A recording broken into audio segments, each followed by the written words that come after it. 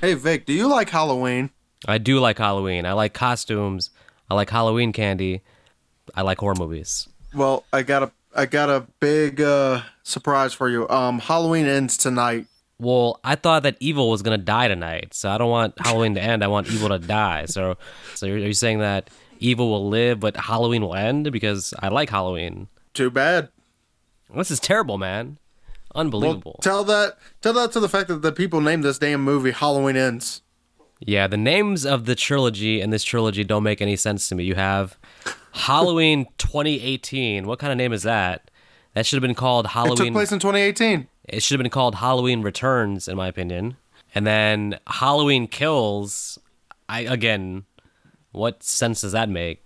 The holiday didn't kill anybody. Michael Myers did. How does that make any sense? And now Halloween Ends, which in a couple years when another one comes out, it's gonna make this title look really stupid. So Well, it'll be a completely different canon at that point too. yeah, but it's gonna be called. If they reboot it again with another one called just Halloween, I swear if we have another movie called Halloween, dude, I'm gonna lose it, man. No, what it's gonna be is gonna be Halloween 3, Season of the Witch, but this time Michael Myers learns witchcraft, and that's why he's impossible to kill. Well, I think that's already canon. So yeah, I mean that's his when he's a young kid in the hospital. Someone there clearly taught him the ways of the voodoo because it's apparent in all his movies. So especially this one, Who knows voodoo? Michael knows voodoo, right? Oh well, I thought that was Charles Lee Ray, but I guess we're not talking about him today. The movie was on earlier on TV. I had that in the background. The original Child's Play. Great movie. For folks out there, of course, if you're listening to this, hopefully you're listening to this on YouTube. This is an exclusive podcast for YouTube. We wanted to get this out there quick because we know that a hot topic on everybody's mind right now is Halloween Ends. Just came out a couple days ago. Everybody's talking about it. A lot of conflicting opinions. This one is definitely divisive because they definitely went in a very interesting, unique direction, and going in a unique direction is not always the best thing to do. But before I say anything else, let me just say this. Before we get into the criticalness of the movie, I at least will say this. These guys are bold because in the making of this movie, they had to know this is going to be an unpopular direction to take. I give them credit for at least throwing themselves in the fire. Be honest with you, for me, I like that they tried to do more character driven, but when you turn your supposed supernatural villain into all of a sudden an old man who can't do shit by himself, that's where the movie loses me. That's true. We literally can't do anything except stand in the sewer, look old and stupid. Well, we'll get to that. I mean, okay, so we both acknowledge, hey, before we say anything else, we appreciate the idea of them trying to do something different because what I didn't want to see Halloween Kills again. I didn't want to see another version of Michael going through town and just killing random people. I didn't want to see that movie again. We already saw it. We didn't like Halloween Kills, so we didn't want to see that. So I appreciate them doing something different, but as we'll find out, for me, I just wish it was executed a lot better. I'll ask you a question, Nick. Is it even a horror movie? I don't think they even tried to be scary in this one. The only few scenes of suspense in this movie, in my opinion, failed. But I think they were still trying to make a horror movie, but they also wanted to go back to the roots of like Halloween 1978, where the movie was character driven. Because think about how much we learn about all these characters in that movie before Michael starts killing people. Yeah, but I'll say this. In 1978, though, you always had Michael kind of looming in the background, and you had the music, the atmosphere. It felt like a horror movie. This feels like a thriller / drama / teen romance. I don't know if I'd consider this a scary movie or a horror movie. I'd consider this almost like a drama. Seriously. It's kind of hard to put this movie into just one particular category, in my opinion. Yeah, and maybe that was the goal. I mean, to do something different. That one thing is, though, even though I appreciate they went in a different direction, it's true also. Like in the last movie of a trilogy, is that the time to really experiment and do something unique with the last movie in the trilogy? Where really, I'm guessing most of the fan base wants to see Michael and Laurie have an epic duel and fight it out, and that's kind of what they want, and that's kind of what we didn't get in Halloween Kills. Remember in Halloween Kills, she's in the hospital the whole movie, right? Right. And then the damn trailer for this movie makes it look like it's going to be some epic showdown. Like the whole movie's about Laurie versus Michael. Like the trailer has none of this Corey stuff, man. Like they really have some false advertising going on, because if you just watch a trailer and then went in the theater and saw the movie, you're like, what the hell is this? Like they literally showed the whole ending in the trailer. Yeah, the trailer is just them cutting like different angles of the end fight scene in the kitchen. What the hell? Like, so they knew if they marketed it as like this is like a whole new kind of movie, that they knew that would probably destroy the box office. Another thing that could probably hurt a lot of people is we've already have kind of our motives and MOs throughout the way the first two movies went. Then all of a sudden they completely throw those away and do this one, which is probably another reason people won't like it so much. In a trilogy, you kind of want each movie to build on top of each other and like kind of come together where it all kind of, you know, the earlier movie should ask questions that the last movie answers. But this one was basically like, it's like a standalone story. Like it really doesn't connect to the first two movies in any real big way. Like we don't even get an answer about what's so significant about the sister's window. Yeah, the sister's window, like that's not addressed at all. Remember in the second one where we got this flashback to like Hawkins' past, where, you know, he was the one that whatever with Michael back in 78, and Hawkins is like, I gotta be the one to take out Michael. Man, in this movie, he's not doing nothing but buying groceries. I thought he'd be more involved. Laurie groceries. Yeah, he became like the love interest instead of actually being like a cop on a mission to hunt Michael. Like I don't understand. This man has no role in this movie, and I don't know what the point of Lindsay even coming back was. She has like really no role at all. Don't get me started on the sheriff. Remember the town sheriff when the first one was like, oh, what do you want us to do? Cancel Halloween? And the second one, again, had no role. And now in this one, he shows up for one scene. Like, you couldn't just do me one favor and just kill off that character? I mean, come on. You've been having him be useless throughout the entire trilogy. I mean, at least kill him off. I mean, do one thing for me, please. You're right. It definitely does seem like a standalone, because there's a lot of unanswered questions from Kills in 2018 that we really don't get in this whole damn movie. No, everything from those movies gets basically sidelined in order to do like a whole new story, which actually really is more like a remake of Christine. And I like Christine, but I didn't necessarily need to see Christine remade again with Michael Myers in the background. But yeah, there was no car. That's true. That's all we're missing was the car for sure. Hey, we had a motorcycle though. Yeah, but that motorcycle wasn't the one killing people. One interesting thing is the opening credits. First of all, we don't open with like the Halloween music. We open with like some random rock music, right? Yeah. But a funny like thing is the opening, the credits in terms of the font, the blue font. It's the exact font and the exact color of Halloween 3: Season of the Witch. It's the same opening font they use for their credits. So that's kind of like they almost know that they're doing this something different, like anthology-esque. So they're like throwing in our face with like giving you the Halloween 3 font to begin with. I guess we should talk about this opening scene with Corey the babysitter, and Corey has to babysit the most obnoxious brat in the world. Yeah, you know, I kind of didn't like this opening scene because none of it made sense to me. First of all, the kid is like playing this joke on him, I guess, but the kid actually takes like a big knife out of the kitchen. Like, what the hell? Like, and then Corey, when he gets locked in this room, I guess, whatever it is, like a storage room or like a cellar or something, he's locked in by the kid. Some kind of like storage. I would have said attic, but he would have had to go up instead of side to side.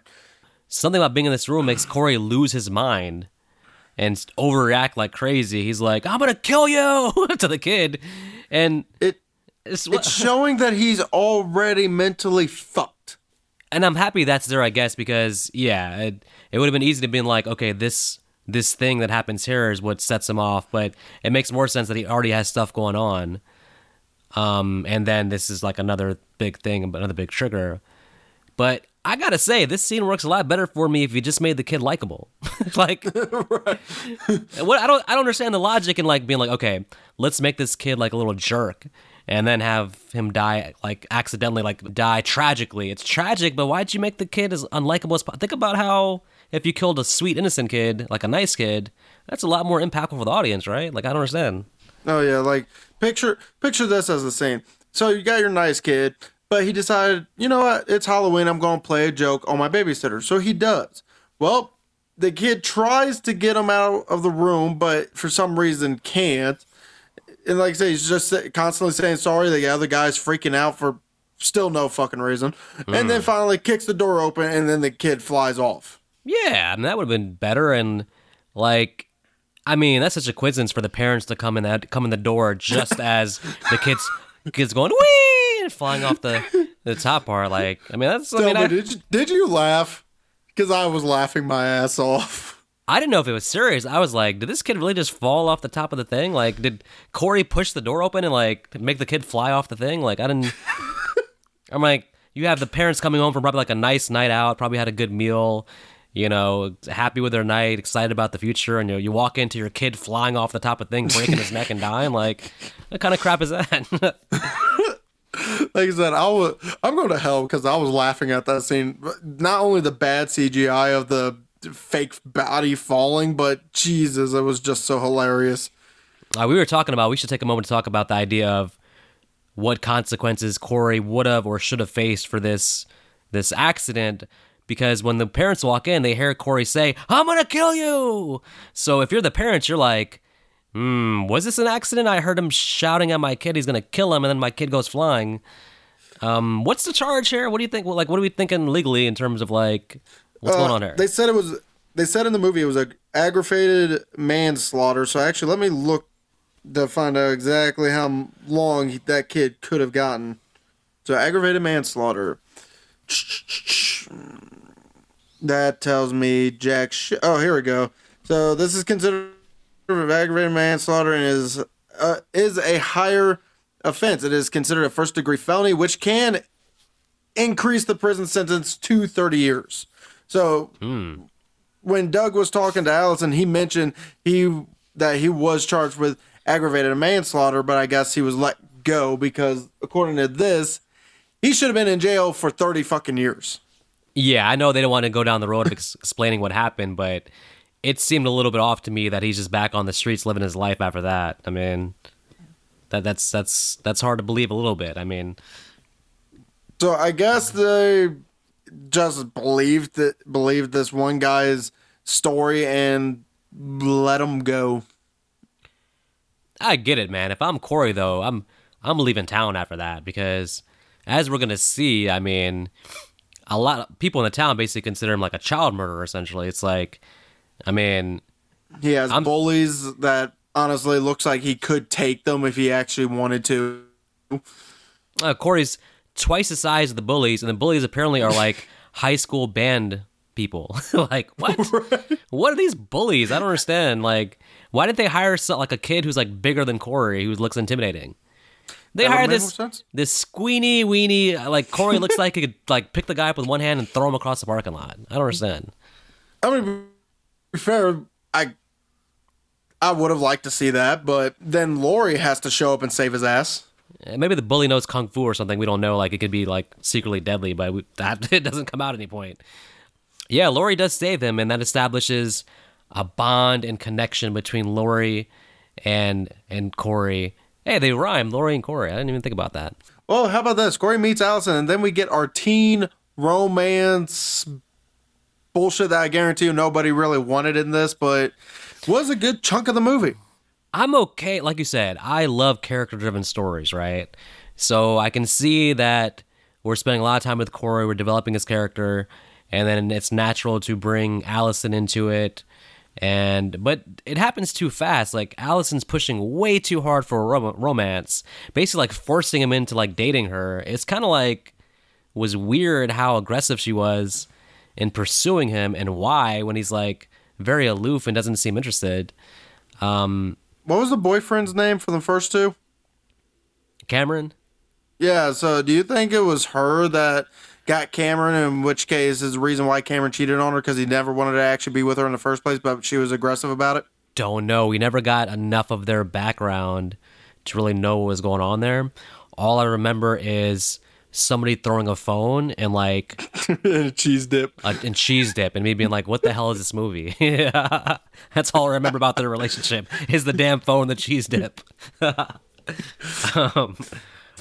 Well, look, I mean, we find out that Allison, I guess, well, she's stepping up a notch from her former boyfriend, apparently, who's like a 50-year-old cop. So, Right. What in her right mind?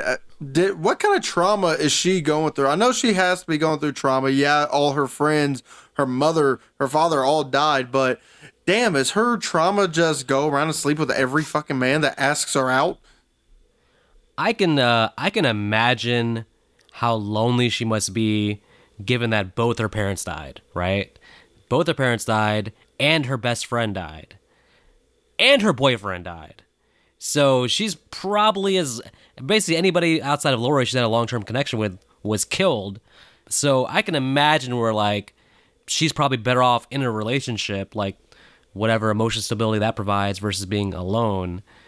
All she really has is her grandma and her job, and it doesn't look like she's enjoying her job much at all. Of course not. She's got some random doctor that I'm assuming we never got this, but considering what we see in a later scene, assuming that he has tried to get with Allison and she has turned him down, which is what caused her to lose her position as head nurse.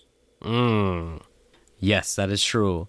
So I understand, basically, Corey walks into her life and she thinks he's cute and, he seems accessible and open to whatever. So, and she needs a date for this costume party. So I guess that was it. Let's get off the teen romance for a second, because anyone who's seen a romance movie knows what teen romance looks like. Can we go on to Laurie now liking Halloween? At least with this canon, it would make no fucking sense to me. Well, this is we talk about the movies not really going together well because, okay, as we know, Laurie in 2018, it's been 40 years at that time since she's had any encounter with Michael, and she's the most paranoid, combat-ready person ever, basically. She's spending her days, practicing shooting her guns and getting ready for the day Michael will come back. Even though he's in prison, she's that paranoid. That's after 40 years. After the events of 2018, in which Michael killed half the town, killed her daughter, put her in the hospital. Killed Tommy Doyle. Most importantly, killed Tommy Doyle and the stupid mob who... firstly, Nick, they promised us that evil would die tonight, and they lied to us, all right? They did not. One woman brought an iron. What the hell? That she deserved to die for bringing that iron, all right? I don't feel bad for her. I'm kind of surprised no one brought like a clothesline.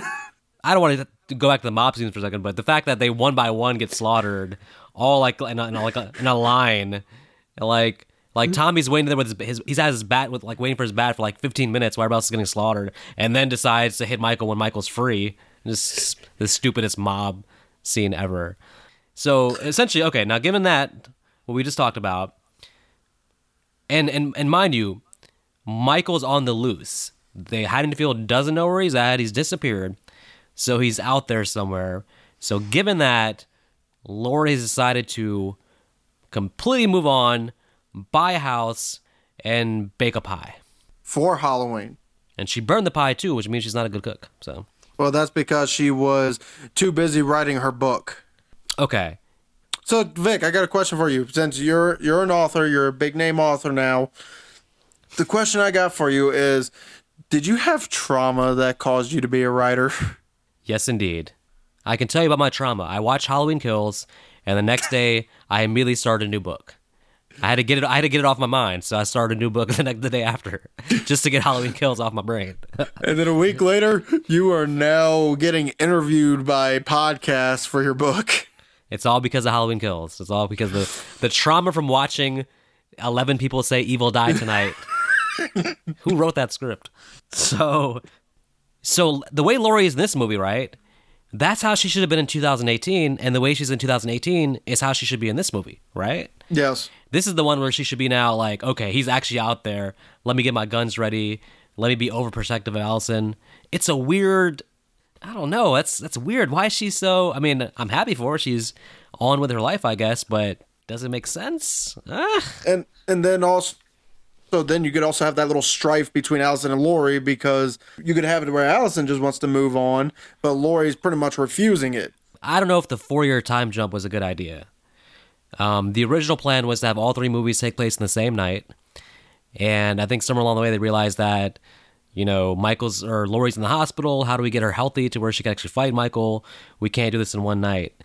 But I don't know if a 4-year time jump was a good idea, because there's a lot to explain when you take 4 years there. I still don't know why none of these people left town. If Lori has moved on mentally, then why stay in Haddonfield? Go buy a house somewhere else. And because her love interest is still living there. There's grocery stores in every city, Nick, all right? And be fair, by his age, I'm assuming he's older than 65. I think they still say he's working the police force. Yeah. But by the age, last I checked, by the age of 65, you are actually forced to retire from any military or police force, because you can no longer be able to do the active stuff. He must have read the script and been like, you kept me alive for this, to be in the produce section, like getting a deal off the oranges? Like, why did my character live? Well, you brought me back to life. I died in the first one. You bring me back to life for this? Like, what the hell? Oh, speaking of people we thought were dead that are actually alive. The neighbor woman. Sandra. Real question I got is, so now that you bring Sandra up, this is actually segues into a great question. Why does everyone in this town blame Lori for what Michael Myers did? I think it's something where it's like the real person to blame is dead, so they need somebody alive to actively put their blame on, because nobody's going to be like, it was really Sartain's fault. Nobody remembers the doctor from the first one, so but we know, you're right, we know, like, details wise, like, Lori didn't release him from prison or make him escape, or if anything, it's the podcaster's fault. Really. They started the chain of events. Yeah, the core blame has to go on the podcasters and Sartain. And I can't think of anything Lori did that, I mean, she literally almost killed him if she didn't have that random ass trap fucking door that just perfectly kept him alive. Okay, we can blame Lori for having this many years to plan a trap room, and then Michael's like, oh, this was easy to escape from. This was no biggie. It's part of the direction of the movie. This whole movie is about the after effects of what Michael's done this town. It's about, how that affects someone like Corey, how Lori can't move on because everybody's like blaming her for stuff. They're trying to be very deep here, Nick, and I don't know if it works, but well, here's the real question, because almost everybody else does believe Michael is dead at this point because no one's seen him. But even Corey's mother said that if your boogeyman hadn't died, then my son wouldn't have been a boogeyman that year. I don't know if that makes sense to me. Like, it doesn't. It's the same thing as putting the blame on someone who didn't do shit. Also, what does Michael Myers have to do with Corey babysitting the kid? I don't understand. Maybe they would have blamed Michael Myers if the kid died and Michael wasn't, I guess, classified as dead by the town. Yeah, I guess. Yeah, I mean, I guess that's true. Even though they clearly saw that Corey was on the top steps. Oh yeah, well that's true. With a knife after. With a knife after saying, "I'm gonna kill you." I understand Sandra's life must be miserable, so I understand that, her sister's like blaming Lori. She's just protective, yo. Well, I think the proper blame is just to blame Michael Myers. Like, right. He's the one that did everything. Blame him. Fucking Corey's transformation throughout this movie. Well, all right, so the Corey thing. So, okay, this will actually lead us into talking about Michael, because about 35 minutes in the movie, I'm like, it's 35 minutes in, we haven't seen Michael. Like, what is this? This is Michael in this movie? We get to 40 minutes, and now it's like, oh my God, seriously? All right, let's talk about the first encounter with Corey, where he goes in the sewer. Well, he didn't go. I think Michael dragged him in the sewer. Oh, yeah, okay, so first plot hole number 1. Why did Michael drag him into the sewer only to then let him go? Transfer the evil. Yeah, but it's not really done right because he drug him in the sewer, and then you kind of cut to Corey waking up in the sewer with Michael not around, and then he walks by and Michael grabs him. But then Michael, you're right, he looks in his eyes and does something that we've never seen Michael do. This is a new power. What is this? What even happens here? Evil transference. So evil transfers tonight, is what you're saying? Yes, it did. Actually, technically, evil transfers today because it was morning time when he did it. It's almost like there's different interpretations, though. It's like I saw someone said that Michael, when he looked in Corey's eyes, he saw like himself, basically. He saw something like evil in Corey already, and that's why he lets him go. So we're thinking literally Michael decides to transfer something to Corey because when Corey walks out the sewer, he's a completely different fucking person. He immediately kills a homeless guy. Well, that one's still self-defense. The homeless guy was screaming at him with a knife saying, "I'm Michael Myers, give me my mask back." Did you wonder, what I wondered big time was, why didn't Michael ever kill this homeless guy? This dude's roaming around Michael's home, and then the movie's going to pitch the idea that Michael gets stronger with more kills and stuff. Maybe the homeless guy was feeding him. I mean, he has to be eating something down there. Well, and the homeless guy says it's a throwaway line, but it's interesting. He said something like, he hinted the idea that Michael's been pulling people down in the sewer and killing them. He was like telling Corey, like, "Oh, you came back. He let you go." The others, like, he hinted at some idea that Michael has been randomly killing people. Which makes no sense because we don't have any kind of backup thing to clear that claim. We don't, so it's like, why even put that line in there? Because then you're like, well, so are people just going missing? And like, and the other thing too is like, no one gives a shit. This Michael thing is the biggest problem with the 4-year time jump. Because you have to explain logically somehow why Michael's been in a sewer for 4 years. It's a long time. And they explain nothing. Like, if his sister's house was so important to him throughout Halloween Kills and Halloween 2018, why in the fuck did he not go back the other 4 years afterwards? Yeah, and not like that, but how many people did he kill in Halloween Kills? Was there not like a big manhunt afterwards? Because I would think the sewer would be the first place they'd look. Like, seriously? Or at least a place to look. Like, Mikey, you didn't think to go to like the town, the one town over? Like, get out of Haddonfield, man. Like, you're like in the Haddonfield sewer. If I was Lori, I'd be sitting in my room one day and be like, he's probably in the sewer. And she'd be right. one quick look down and be like, "Hey, Mikey, it's you." I don't understand why Michael's in the sewer for 4 years. How's he even surviving? None of that makes sense. I guess he's eating these bodies that's being pulled down there.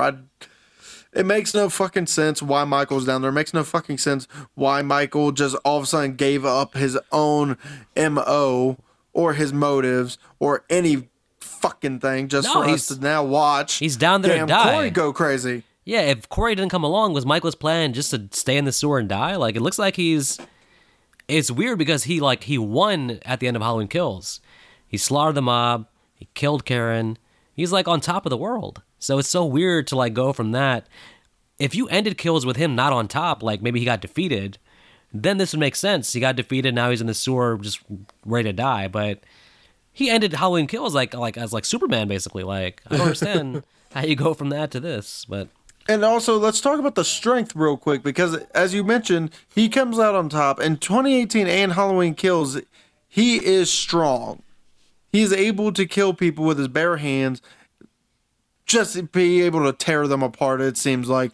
But yet, in this one, only 4 years later, you're telling me his whole strength just deteriorated.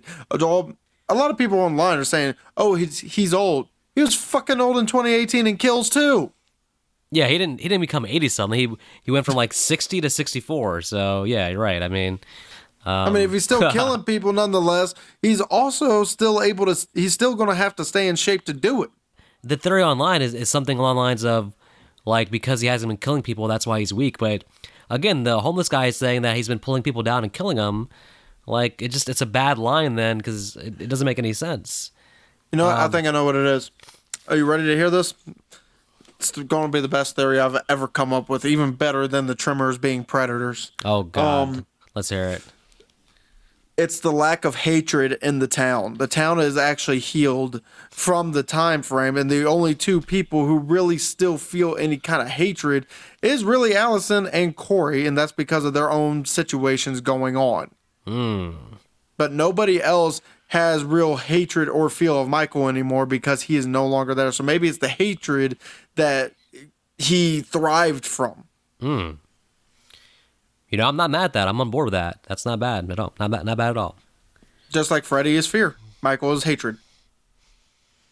Yeah, and then someone online also tried to say the whole fear thing, like, because they're not afraid of Michael, like that makes them weak. But that's like, again, that's like Freddy and It, and like, don't try to make that Michael's like whole thing too. Like, just stealing from Freddy then. You know, from the first one, the 18 one, the director was like, you know, Michael is a man, he's a human being. And then in Kills, Bullshit. Right, but then in Kills, he gets shot like 11 times, takes more of a beating than any man can take, and gets up and kills an entire mob and goes about his business. Don't forget, he's also stabbed in the spine. Yeah, so this trilogy did not do a good job of actually establishing, like, they wanted to have their cake and eat it too, in terms of like, oh, Michael's human, but he's the most strongest, like, pain absolving human of all time. Like, And I doubt they gave him workout equipment while in that insane asylum. yeah, look, I can handle a human being with slightly exaggerated, like, high pain threshold. You know, really takes a lot to put down. We've seen humans like that, right? But you made Michael supernatural, so don't then like make him.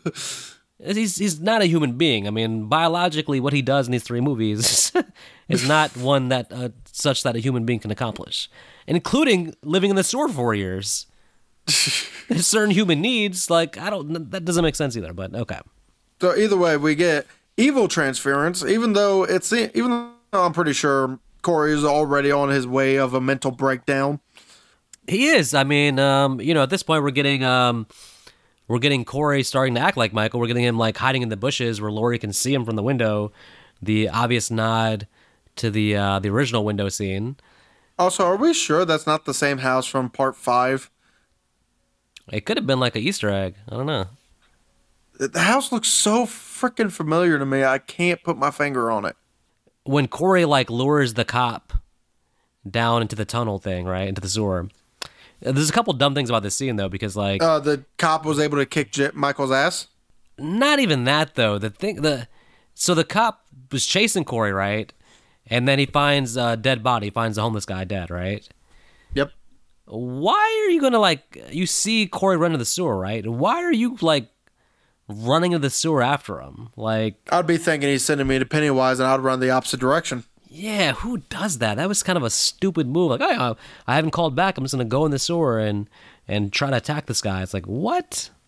I mean, sure, at first he was thinking about just doing something illegal and kicking Corey's ass himself. But when he found that dead body, he would have been like, oh, well, I have probable cause to get everybody with me. Yeah, well, sad for him. Unfortunately, gets bum rushed by both Corey and Michael, and Corey holds him while Michael stabs him, and the beginning of a beautiful relationship begins. Not really. It's Michael and Robin, not Batman and Robin, Michael and Robin. Well, no, actually. Yeah, the only problem is Robin eventually robs Michael of his mask. Oh, God. Well, hold on. That deserves its own special section that we'll get to. This is actually, I would say, Corey's actually the Batman and Michael's the Robin, but... Right. All right, so I gotta admit, the first hour of the movie we're at now, it's like, I'm intrigued. I'm like, this is interesting, at least. It's a different... I don't know what's going on, per se, but this is very interesting. And I think the actor playing Corey is doing a good job, and I'm like, okay, well, I was hesitant to actually want to follow his character, but now I'm all in. I'm like, all right, well, let's see what happens with this whole thing.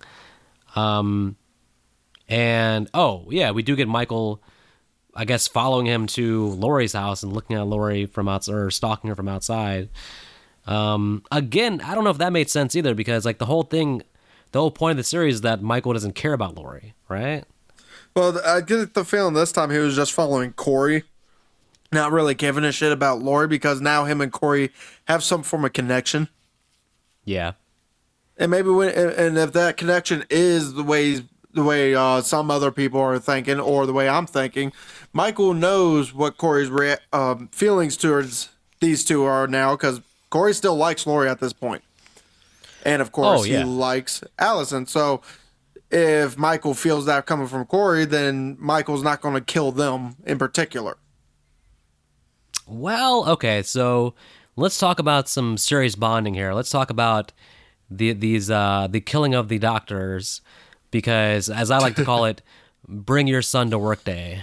So that's what's happening here. Right. So you see, the doctor is getting stabbed like crazy by Corey. It's a clown masked Corey, I think, right? It's yeah, clown masked Corey in a jumpsuit and a one piece, and then the redhead, which in all of Michael glory, was hiding in the closet. How do you think Corey and Michael planned this out? Like, first of all, when did Michael get into the house? First of all, they definitely rode together on Corey's bike. Michael did not follow him walking while Corey rode his bike. There's no way. He was on the back of the motorcycle, whee, as they cruised through town to the doctor's house. That 100% happened off camera, I'm telling you. But secondly, yeah, how did they coordinate this? Like, Michael had to talk to Corey. There's no way they coordinated this, like actual like scheming like plot they just did here without like some communication. Was Corey just like, hey, Michael, follow me? Or, Michael, you hide over there, I'll take this one. Like, there was some planning here that would have been interesting to see. That's all I'm saying. Evil transference. Anything Corey can think of, Michael is also feeling and thinking. Corey is our main villain. Michael's pretty much just a side piece at this point. Okay, my question is, when the hell did Michael get this evil transference powers, huh? How come this didn't show up in any other movie? I guess he got, when he got physically weaker, he got mentally stronger.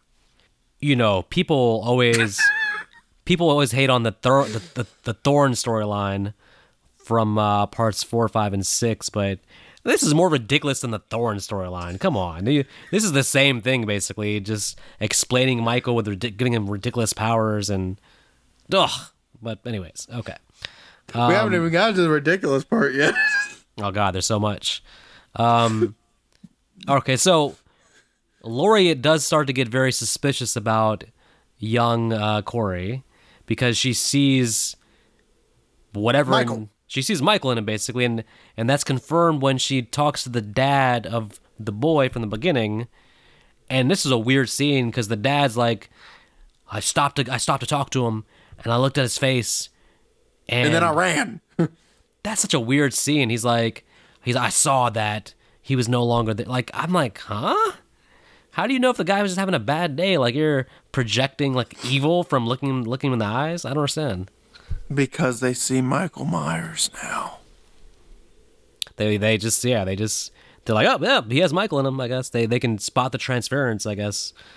Corey's Michael's father now. Well, Michael would be a better father than his current parents because if there's a character in this movie I hate, it's Corey's mother. Every scene with her. Oh my gosh! I don't know what did someone tell the actress to be like that cartoonish? As insufferable as possible.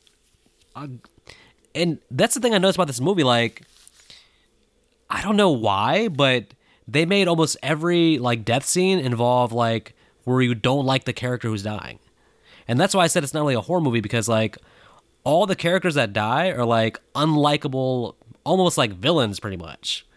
Like, think about all the people that die, and you're like, well, they went out of their way to make them unlikable in their scenes. Like, I don't understand. That's exact opposite of what you should do in a horror movie. You should make the characters likable, so then the audience is with them when they're being killed. But instead, we want all these characters to die. So I got a question, actually. Just a quick side bit. Do you think this movie was originally written to be something else, and then they just tacked on Michael Myers to put the Halloween Ends tagline on it? I would have thought so, but I've seen interviews with the director where he talked about like the writing process for this film. So it's the writers of this movie are the same writers from the first two Halloweens from 2018 and Halloween Kills. So It's the same guy creatively that's behind all three movies. So How do they fuck up their own storyline? I don't know, man. I just think that I saw someone say, and it made sense too, that maybe this one should have been the middle chapter, and then Halloween Kills could be the last chapter, and then you can add the final bit with Laurie and Michael at the end of Halloween Kills, and it's more satisfying if this is like the middle chapter. Maybe, but yeah, I don't. Like we said earlier, I don't know. It was very unique. Okay, let's talk about the. We could talk about this Michael Corey face off. Now, I'm gonna say Literally face off. I'm gonna say this. What the fuck? Of all the big horror icons, Michael, Freddy, I'll throw in Jason, I'll throw in Leprechaun, I'll throw in Chucky. Michael should never lose a fight. This is true, but he has lost a fight before in the past, and it was actually, and it is known online as the most embarrassing moment for any of the top icons was one Michael getting beaten up by Busta Rhymes. That was literally the worst moment of Michael's life. Now, Resurrection does not count as canon for anything. Resurrection was a fan-made film, and it was not made by any reputable people. hey, if you're ever in a bad mood, you pull up a clip of Michael Myers getting beaten up by Busta Rhymes, and you think to yourself, hey, my life's not so bad. To be fair, I thought you were going to bring up the scene where Paul Rudd was just beating the shit out of him with a bat. No, he had a bat at least. Busta Rhymes beat him with like kicks and kung fu and stuff. So. Okay, so that was the worst moment. But unfortunately for this movie, I think this one takes the cake. this is now the most embarrassing thing of any killer I can think of. Okay, the way it's shot is so goofy too. I don't understand. I don't understand who's. What? The actor playing Michael had to be like, "Are we doing this, guys? Like, what are we doing here?" Jude Courtney's just like, why am I losing a fight? And that's what I'm saying. This is not a horror movie. It's like, all right, the audience, you've seen the movie, but Corey goes in the sewer, basically. You see Michael just standing there randomly, like, hey, what's up, buddy? And they just start fighting. Corey attacks him, and you're like, oh, well, Corey's about to die, right? No, he doesn't die. You have this weird cartoonish struggle where they come in and out of the camera, and you start to see, like, what? Is Corey getting the upper hand? What? And he throws Michael to the ground and takes his mask and is like, just treats him like a little punk. This is not my Michael Myers. This ain't Michael Myers for shit. So I know we've said in Halloween Kills that wasn't Michael Myers. That was just Jason Voorhees cosplaying as Michael Myers. This one ain't Michael Myers. This is just a little pansy ass wannabe cosplaying as Michael Myers. I can't believe, like, okay, I'm not a fan of test screenings, but there should have been a lot of feedback about, like, hey, we don't want to see Michael this vulnerable. Because you know why? Because it undermines the whole ending.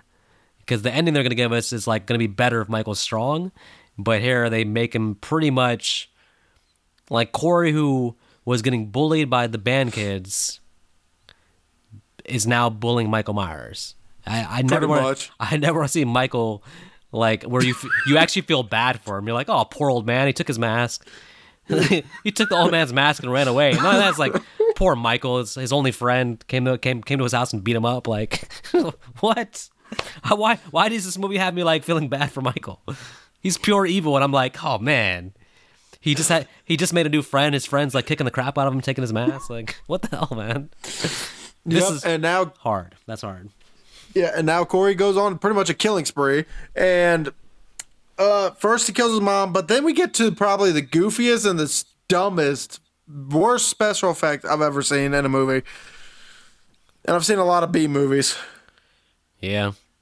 Well, I do love. I'll say this. I do love the junkyard deaths of the teens, even though those were fun. Those were fun, but something really stupid happens where a couple things. First of all, the one girl who gets trapped into the thing, right? Uh-huh. Everybody just keeps coming to help her and ignoring that there's a killer out there. They all come and check on her and then die. It's like really weird. Like one of them literally ran off. I think the other one was like 5 miles away, and then decided to turn around and come back. I mean, that reminds me of the girl from Halloween Kills that gets the gun shot into her face because she decided to get too close. Yeah, these are the Bryce characters. One of the kids like shoots the mechanic guy in the head, which made no sense. Which is Corey's dad, by the way. Oh yeah, well there you go. But also, why did Corey horror portray? I mean, it's not like he's supposed to be supernatural, right? Every killer needs horror portation. This is Corey's welcome to the killer club, is when you have that horror portation available to you. It would have been hilarious if they tried to do the horror portation and like he failed, so half his body's gone, the other half's still there. Yeah, man. I don't know. I like these kills, and I do like. I know if we feel differently about the radio death. Oh fuck the radio death! Holy shit, that was probably the worst special effects I've ever seen in a movie. I know, but at least it was something fun and otherwise like dreary, dramatic movie. Like him cutting off the guy's tongue at least is like a funny. The idea of that's funny. And then just being this. I just didn't like the way his face looked. I had fun with that death. How about this? Why did we not get to see his mother's death? I mean, that should have been the one we all wanted to see. This movie has a lot of off-screen kills, actually. It's very interesting. Like, Halloween Kills is so in your face, like the gore and stuff, and this is like really scaled back, and like half the deaths are off-screen, and has a much lower kill count. That's what I'm saying. It doesn't feel like a horror movie. Like the deaths, all the deaths we get here, like it's almost like one montage of deaths, like all thrown together here. Yeah, I don't know. So, climax. Let's get to it because Laurie decides she's going to commit suicide because Allison decides to blame her for everything that's happened to her in her life. But a teenager. And Allison's going to leave town with her boyfriend, Corey, and Laurie decides to end it all. And just so happens as she's planning to do that, young Corey's making his way up the stairs. And then we get a really fun prank, I guess, or just Laurie being smart. I mean, so she shoots a pumpkin, and then when he opens the door, she just sees Laurie with the gun pointed out. I was like, "Did you really think I was going to do that?" That was good. That got me. I was like, because the fact that you heard like the sound effect, like of somebody getting shot, that sold me even. But then I made the mistake of seeing the trailer, and they had ruined this moment in the trailer actually. So they ruined the whole ending in the trailer. To be honest with you. Yeah, let's talk about this ending because, all right, so she shoots Corey twice. Corey, as if he's the little boy from the beginning, flies down the stairs or whatever. And then he kills himself. I didn't like that. I thought it was like stupid because she basically is like telling him, "Hey, let's have a 1-on-1 fight." She empties out the clip on her guns. She lets him grab the knife, and then he hears Allison coming, and he's just like, "If I can't have her," and he stabs himself. I mean, clearly he's like, he's thinking, well, she's going to blame Laurie, but I don't think that's worth actually killing yourself for, bro. Like, what are you doing? Like, no, to be honest with you, if I would have wrote that, I would have actually had the fight, with the whole Michael Myers mask thing, be the fight between Laurie and Corey, and then Michael comes in and Laurie just kills him, because obviously if he's weak enough to lose to Corey, he's probably weak enough to lose to Laurie. I think this is where the movie falls apart a little bit, because I found myself feeling like when Michael comes in then, right? And now we're getting our Michael versus Laurie scene. It doesn't feel like the movie's earned this, because this movie has not been about Michael and Laurie at all. No, it's really been more about Laurie and Corey, or Corey and Allison. It would have actually made more sense if Allison had to fight Corey. I honestly like it. Completely opposite of what I would have thought. I thought at the beginning of the movie I would have been like, all right, yes, let's get to Michael and Laurie. But we spent so much time on Corey's journey that you're like, well, he's the main character, right? Like, this is his movie. He's the main villain. This is the main movie. So the way they kind of discard him in like a way where it's like basically his story had no purpose, essentially. Nothing he did actually even mattered, because all we were doing was just getting to this Michael showing up to fight Laurie. You could have done that without Corey, just had Michael show up and fight Laurie again. So So it feels like this ending feels like the wrong ending for this movie because it's anticlimactic to get another Michael Laurie fight scene, and comparatively, the whole fight with Michael Laurie in 2018, I would say, is way better, way longer than what we get here in the kitchen, in my opinion. This kitchen scene is like 4 minutes. It's like really short. You know, it could have been a little bit, even with a 4-minute fight scene, could have been fun to watch or brutal if maybe they actually did stuff to Laurie, or if they both had knives and just were chopping the shit out of each other. I don't think it made sense. If you're showing me 10 minutes ago Michael getting bullied by Corey, and Michael sees himself get bullied by Corey, does Michael really actually want to have this fight with Laurie right now? He probably knows he's not really that strong right now. So it's like the dude's been crapped on the entire movie, and now Laurie defeats him in a one-on-one combat. Like, this whole movie's so disrespectful to Michael. Like, unbelievable. But how am I supposed to take him seriously when you just showed me 10 minutes ago that he can't really hurt a fly right now? Like, I would have, if it was Michael versus Allison right now, I'd have been like, I think Allison's going to win. So, I mean, come on. I mean, that's why the ending should have honestly been Allison and Corey pretty much having to face off and Allison having to kill Corey, because we already have that connection between them.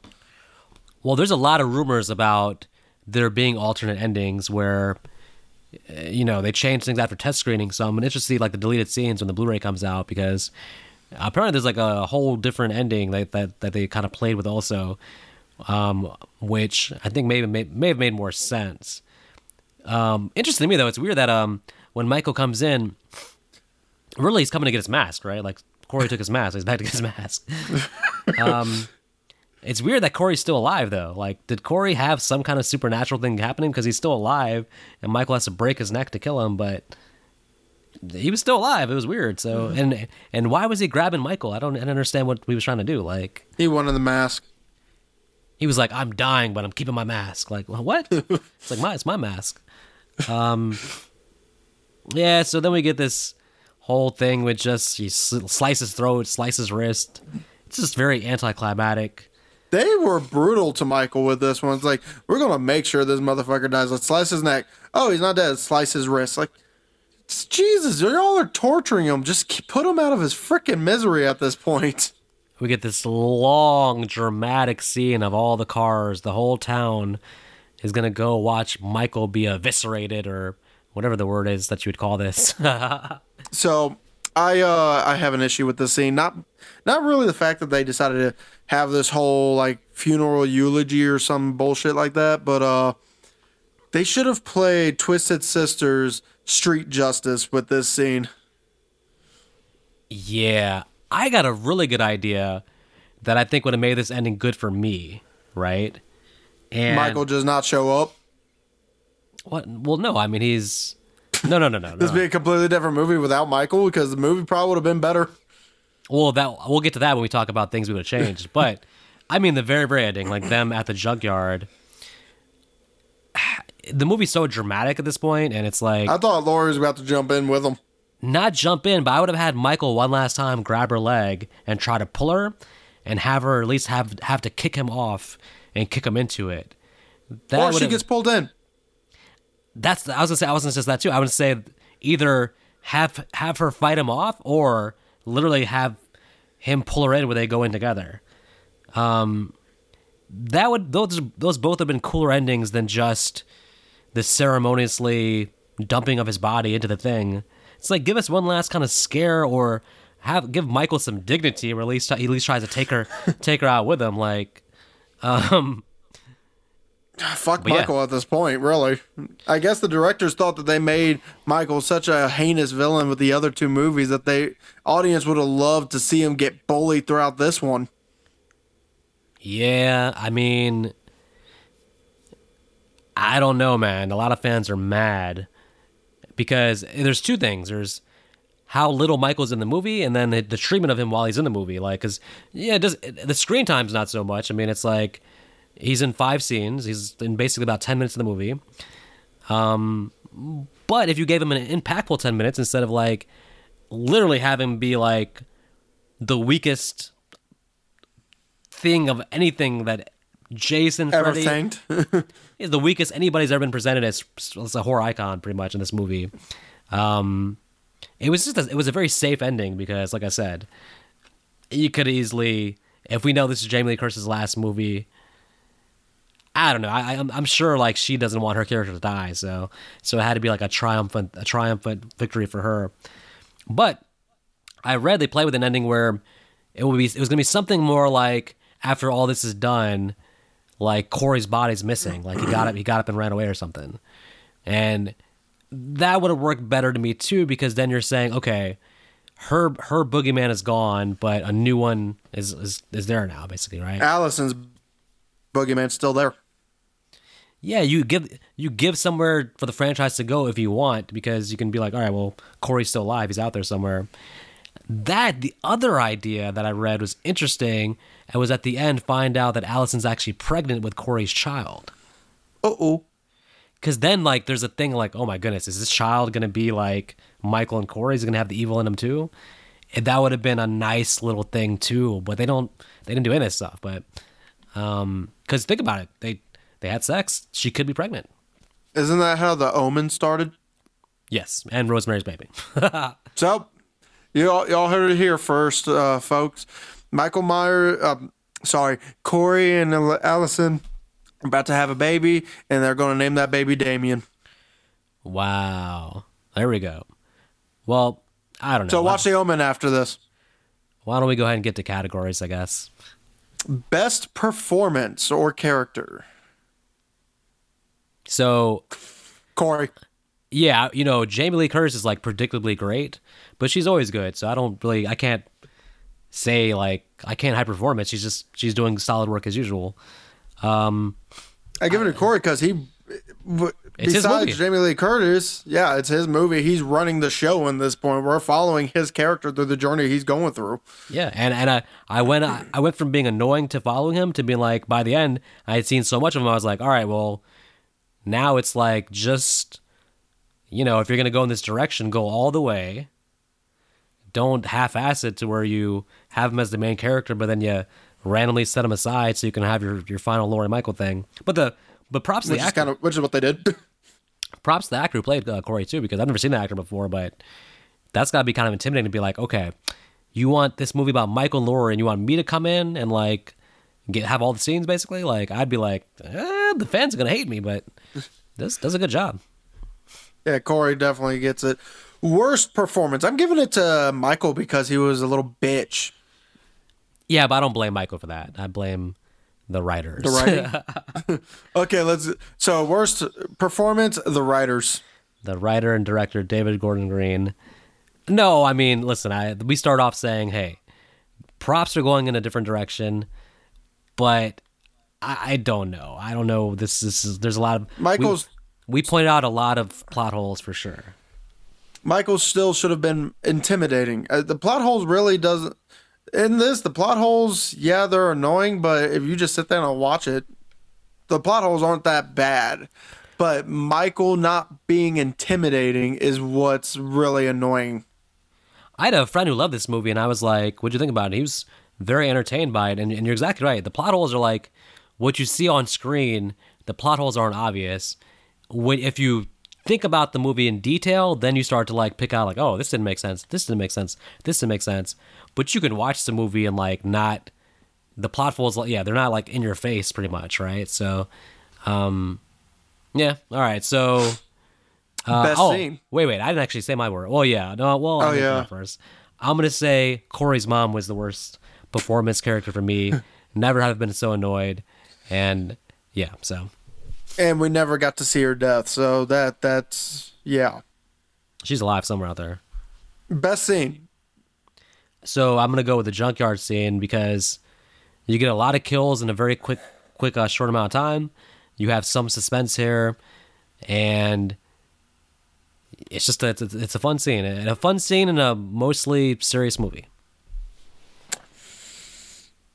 Yeah, to be fair, I gotta give it to that too, because one, it's a 4-way kill, even though the characters were stupid enough not to run. But it's also, it's fun. You do it's slightly off screen, but also slightly not when he burns the main guy's face off. That was pretty vicious. You know, especially since he did it slowly. He slowly brought the fire down so it actually finally got to him. But the one thing I'm wondering is why didn't the kids just scream while it was coming towards them? Either way. I don't know. I don't understand why the girl got it so bad. The girl who basically was like, seemed like the nice one of the group. Like he just stomps her face in. She was the one trying to keep everyone from bullying him. And it was like, fuck you. And she's so nice that like all the kids feel like they have to help her when she's in trouble, even though it leads to their own demise. They're all like, "Oh my goodness, let me go save her from her." But she got the worst. Michael done stomped her face in. Not only that, but she had a face full of barbed wire while watching all her friends die horrifically the entire time. This is true. So worst scene. Oh goodness, I think it's pretty obvious, but I don't. Well, have to for you, me personally. I don't have a problem with the fight scene. If it was Corey and not Michael, the fight scene would have made a little bit more sense to me. But for me, the worst scene is actually a lack of a kill, and that is Corey's mom's death. She should have gotten an on-screen kill, not an off-screen kill. That's right. I changed up the rules. Get over it. Well, the right answer is Corey beating up Michael in the sewer. Is the right. That is not only the worst scene in this movie, it's the worst scene in slasher movie history. I thought you did.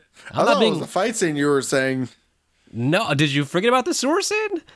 Yes, I did. I thought you were talking. I was like, wait a minute. There's a very obvious choice here that he's forgetting. Like this scene will live in infamy. All right, the day that Corey punked out Michael in the sewer, came into his own home. Pushed on the ground, took his mask. That Michael will never live that down. This has replaced the Busta Rhymes thing as the most embarrassing moment of Michael's life. So, no, I'm still sticking it to the lack of a kill scene. All right, well, hey, to each his own. Okay, now we can do our. What would you like to change? Make this not a Halloween movie. Yeah, good point. Think about it. Go all the way with it. If any of this was, you take out all the Michael scenes, you can have like the sewer scenes be kind of a hallucination, especially since I do feel like his mom may have been bipolar and he may have also contracted that from her and not have been diagnosed. So he would be seeing some shit, I'm sure. Yeah. Just make it a suspense thriller slasher movie. It would have been much better than what we ended up getting. Yeah, you know, it's I pretty much agree with that. I mean, I just felt like they presented this whole Corey thing, but they went 95% with it, not 100%, because they still felt a need to, you know, bring it back down to Laurie and Michael. But it's like, yeah, but then don't do the Corey story in this movie. Like, save that for like a future anthology movie that you could have still done. Like, it just was an odd choice for the storyline for the concluding chapter in the trilogy, like a 44-year-old series. This is the last chapter, and you introduce a new main character. But if you're gonna do it, I was down with it. Do it, but then at the end, don't they made Corey's whole thing have no purpose at all. He just was simply gone, had no effect on anything, and we're just back to Michael versus Laurie. It was just the wrong ending for what we saw leading up to it. Or what it could have done is Corey versus Michael at the end, and Michael actually beats the living fuck out of him. Yeah, well, Michael did need some... And then Laurie comes up behind him and cuts his head off. Michael definitely owed him some revenge, for sure. I mean, he got punked in the sewer. He probably broke his neck simply because of the whole taking his mask thing, so... Right. It's like, we're no longer friends. So I thought you were my friend. Give me back my mask. Alrighty, so final thoughts. Overall, this movie actually isn't as bad as I thought. Be honest with you, I'm going to beat myself up for saying this probably later, but I actually think I liked it better than 2018 even. Oh, no. Granted, I didn't like 2018 were shit either, so there's not much to go off of. That's true, man. Well, but I mean, this movie to me... Well, no, I'm sorry, go ahead. But the story we're getting is very interesting story we're getting. The only thing I wish is, like I said, Mike will not be in it. This be its own story. We're following this character through his whole journey of eventually going insane and just going a killing spree. You know, it would have been a pretty decent Silent Night, Deadly Night, but Halloween. The characters were all actually pretty decent also. No, I don't think there was any character that didn't do their job correctly. It's just the writing and the plot holes puts it down to a 1.5 for me. Wow, okay. Oh, and Corey punking out Michael in the sewer. Yeah, that's definitely dropped it. I thought you were going to go higher based on what you were saying. You were like, you know, it's not so bad. And you're like, -3 stars. Like, man, that did not go in the direction that I was thinking based on your actual review. But okay, I mean, as going through being serious wise, it has to be, to me, it's a 1.5. Me, as a personal standpoint, I would give it really a 2. I'm not going to watch it again. This is my only watch of this whole damn movie, and I'm also going to probably buy these 3 movies just to burn the fuck out of them. Wow. They're not going in. I prefer to Rob Zombie movies over these. That's how bad these movies are. You know, I have the whole box set, so I have to own them because I can't have all the Halloween movies except the last couple of them, so I have to get them. But you're such a perfectionist. It's just, it'd be annoying to have like 11 of them and not have like all 13. So, well, okay, I'm with you mostly. I think that it was hard for me to figure out how I felt about this movie because as a Halloween movie, I think it's terrible. It doesn't have any of the Halloween atmosphere. It doesn't have the Michael Myers that we really are watching for. It has none of the elements that you watch a Halloween movie for. So to me, it's a terrible Halloween movie. But I can appreciate it as a standalone, much in the same way that I've come to, over the years, appreciate Jason Goes to Hell. Because, no, it's really not a good Jason movie. But it's a pretty good movie as a standalone. Probably Jason Goes to Hell is the closest thing I can compare this to. Because it's very similar in terms of, you know, you're not getting what you want out of a Jason movie, but if you can put that aside and give it a chance, it's still decent. So it's almost like, for me, it's like a 2-star movie, but as a Halloween movie, it's 1 star. So I'm also going to go with 1.5 stars because I have to be fair. They're presenting it to me as a Halloween movie, so I have to judge it as a Halloween movie. And this is not what I was looking for in the concluding chapter of the trilogy. I think ultimately for me, I didn't love 2018, but I don't think I hate it in hindsight. I think that is the number 1 in the trilogy for me. This is number 2, and Halloween Kills is a distant third. But overall, I mean, I'm just very disappointed in the trilogy itself. I don't think that, given you had Jamie Lee Curtis back, you had a chance to retell the whole story. I think for me, I go back and say Halloween 2, Halloween H2O. I'm good sticking with that as like the preferred timeline. I think Halloween 2 is still the best sequel. I think Halloween H2O is a better version of what we got here, and Halloween Resurrection can still go to hell. So, so Halloween Resurrection does not exist. It does not exist, and the Busta Rhymes thing has been replaced with Corey beating at Michael. I should bring it down to 1 star just for that, but I'm going to keep it at 1.5 stars. To be fair. So everyone, as usual, you don't have to go home, but you do get to click a like button or a dislike button if you don't like our voices. Maybe leave a comment so we actually know why you don't like us. Yeah, and give us some feedback and make sure you do subscribe to our channel because this is just the beginning. We're going to be doing a lot of YouTube exclusive content in the future. All right, well, just subscribe to me. Don't subscribe to Vic. He wants you to think that you need honey mustard for your chicken nuggets. You need hot mustard. There is a major difference. There is a major delicious taste to it.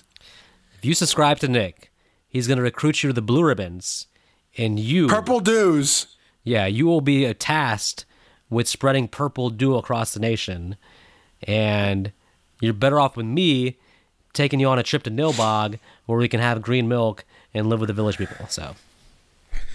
So obviously, which one's worse? Joining the Purple Dews and eventually starting the gospel of the dew, or being eaten by goblins? Well, I know in my movie, the village people were living peacefully. In your movie, they all fly off a cliff on a truck. with stupid music playing in the background. So, Not true, because folks, you decide for dude- yourselves. Because dude does not cause you to go crazy over a little song. All right, folks.